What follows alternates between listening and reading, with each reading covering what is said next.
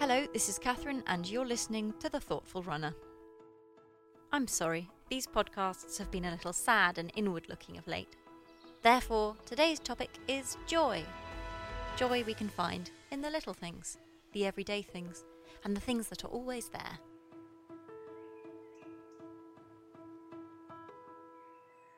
This weekend concluded the pinnacle of heartbreaks for me, aged 32, as I moved all my baking utensils, defunct cassette tapes and precious books into boxes and employed the services of a nice man called Wayne to shove it all into my parents' garage. A ghoulish process I'd not anticipated, yet no big deal for the rest of the world, which busily keeps on turning, thank Christ, and for some reason doesn't seem to respond negatively to the great sack of vulnerability I feel to be lumbered on my back.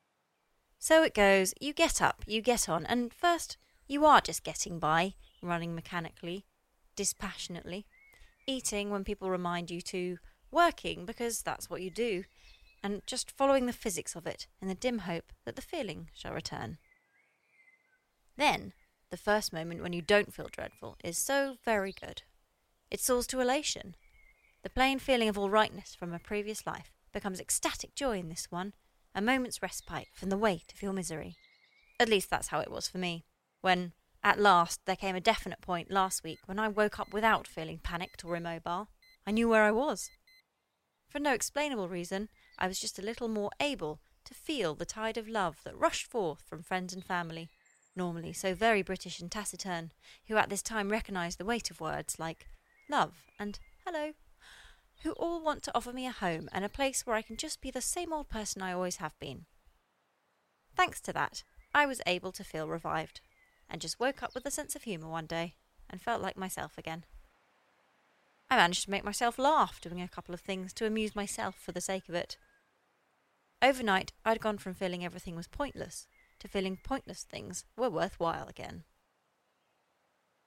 And then I began to notice the wonderful colours of the autumn leaves, the way the first frost had reshaped the summer flowers in my parents' garden, the accidental patterns of falling, rotting vegetation on the pavement, and the scant sunlight glancing through the newly bare woodland canopy. I've mourned the passing of autumn in tandem with the passing of my relationship. Now we're here in winter, pretty much, and it's frightening, cold, and frequently dark and frequently lonely. That's how it feels, anyway.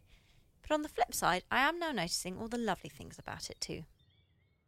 The air at night is so sharp and fresh, it feels as if your lungs have been turned inside out and put back inside you. The stars are magnificent. I looked up on my return from a run one evening and felt completely and utterly joyful at the sight of them, glinting endlessly, an absolute affirmation of the endless mystery of the universe. You might look at the night sky and feel small, but you won't feel limited. Another afternoon I put an audiobook on as I set out for a run. I've been getting through some literature this month. I'd selected one by my favourite author and broadcaster, and as I listened and ran, found myself doubled over in laughter at the writing. It was such a refreshing change. And I had proof that whatever you put out into the universe gets sent back to you. As I ran around smiling to this audiobook, the world smiled back.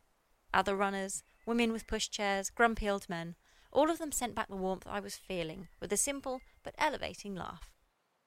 On a particularly glorious day last week, whilst others slogged away at their office desks, I counted my blessings and set out for an 8-mile run in the Sussex countryside. You're going to get very bored of the Sussex countryside, now that I mostly live here again. But I suppose it makes a slight change from all that glorifying of London. I'll be back there soon enough. I took a route past that old tree I told you about last time, over the brook and across the golf course, bumping into an old acquaintance on the way. I carried on through Stays Wood, across the lane and through the slippy, muddy, cowpat-puddled farm, then uphill again, through the plantation, silent conifers standing by, a gaggle of partridge startled to flight, soaking trainers and socks. Before the reservoir I darted back down through the woods, then I followed a footpath and came out upon the Balkan Viaduct. It's a magnificent 18 arches, thousands and thousands of bricks, and the viewpoint from which hundreds of rail commuters' hearts are lifted each misty morning. And where far below, where the sheep crop the grasses, you can stand and stare down through the arches like Dali's never-ending mirrors, the imperfect symmetry of man's art and endeavour. Then onwards I went, uphill, to stand and stare as the clouds shifted, The odd train thundered past, and a biplane hummed lazily above. A murder of crows took off. The sun moved, expanded, contracted, and took many forms, making bright stretches of the vale at one moment, and in the next a grave tangle of branches against bleak grey skies. I stood there until I was cold, and as I moved on, the sun burst forth again, low and yellow over tilled, honey-coloured fields, clipped hedgerows, skeletal seed heads, and winding streams. Around the next farm, dozens and dozens of pheasants were startled by my presence, sent up into the sky with the clumsy tuck-tuck crow that defines this time of year. Feathers on the floor. I felt the sunlight on my cold pink cheeks. I felt it on my back, gentle, waning warmth, a blessing all the same. I looped back home past the place where I was born into this very world, once a hospital and now some flats. I went through the horse fields that stare out across the woodland, the town, the church, and the water tower, to the bluish downs on the horizon. I followed the paths of childhood walks, recalled the adventures that shaped me before my heart was this broken, and I was uplifted by the conviction that time and emotion held no particular weight in the measure of who I was at that moment, who I am now, and who I have been. Nature really doesn't care about that stuff. I hope from this description that you can capture some of the joy this outing brought me. In nature lies every tiny detail and message of the universe, the way things work, the manner of time, the patterns of every scale. Nature is there when we want it. We may have busy, sophisticated, scientific lives that run on a concept of progress, but we have the absolute joy and honour of being able to visit nature and forget that any modern distraction will matter much on our birth or deathbed. We can be timeless in nature. We can be natural. We can be connected to everything, and we can be overjoyed. I'm worried I'm sounding a little deranged with these highly spiritual missives in the midst of a heartbreak, but I trust you take them for what they are, the sounds of a person healing thanks to the great outdoors and the great, if obscure, beyond. I wrote this episode on the train to York, a place I've long wanted to go and never quite got to. An hour before my journey, I sat waiting for my train outside King's Cross Station, listening to a drunk woman singing in the morning sun whilst I closed my eyes. That place is a favourite place.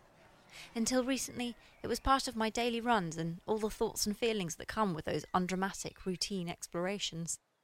It hurt to know that it's not my neighbourhood anymore, the loss crashing up against the strange sensation of being there and being present all the same.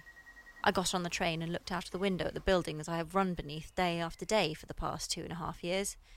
And as the train moved out of the station, I saw the footpaths and the streets where my future plans evaporated, as if each step were a cloud of smoke, an aeroplane trail, wafting away against a blue sky.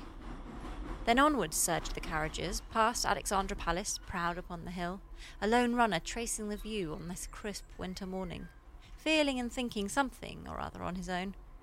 Then we were out into unknown territory. The unfamiliar and the undefined became my window view. Flatter, elmless fields, wide rivers, factories emitting gigantic, perfect puffs of steam into the atmosphere. It feels good to be going somewhere new now, somewhere I can look about in untainted, unassociated joy. And when I return, I shall seek, in time, to look with joy upon the skyline I love and make it my own again, so that the city, my London, may be just like the stars at night, so that it may become a place not wounded with loss, but timeless with joy and beauty, and possibility, and all the things, good and bad, that remain a fact of the place, unlimited when the heart has trembled and stumbled, and is reaching once more for joy.